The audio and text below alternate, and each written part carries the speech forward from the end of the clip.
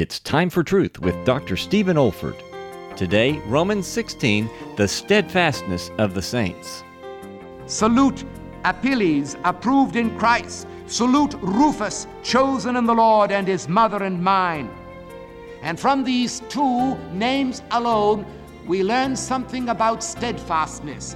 When Paul says, salute Apelles, approved in Christ, he's using a word about a man who had been tested severely, but who had come through as pure gold, and who had stood out triumphant in a situation that made the saints amazed.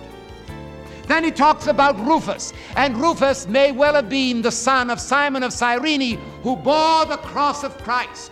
And Rufus he calls the chosen in the Lord, and the word chosen there isn't a reference to electing grace, but chosen in the sense that he was especially outstanding for the steadfastness with which he had served the Lord Jesus Christ.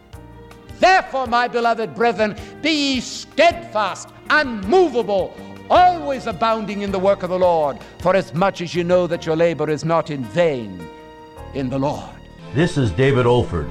You have been listening to a message from God's Word delivered by my late father, Dr. Stephen F. Olford, who went to be with the Lord in the year 2004.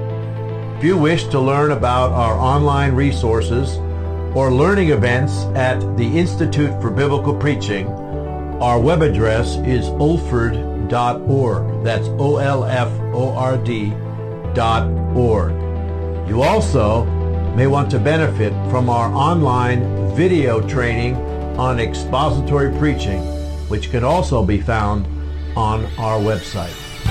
Thank you so much for listening.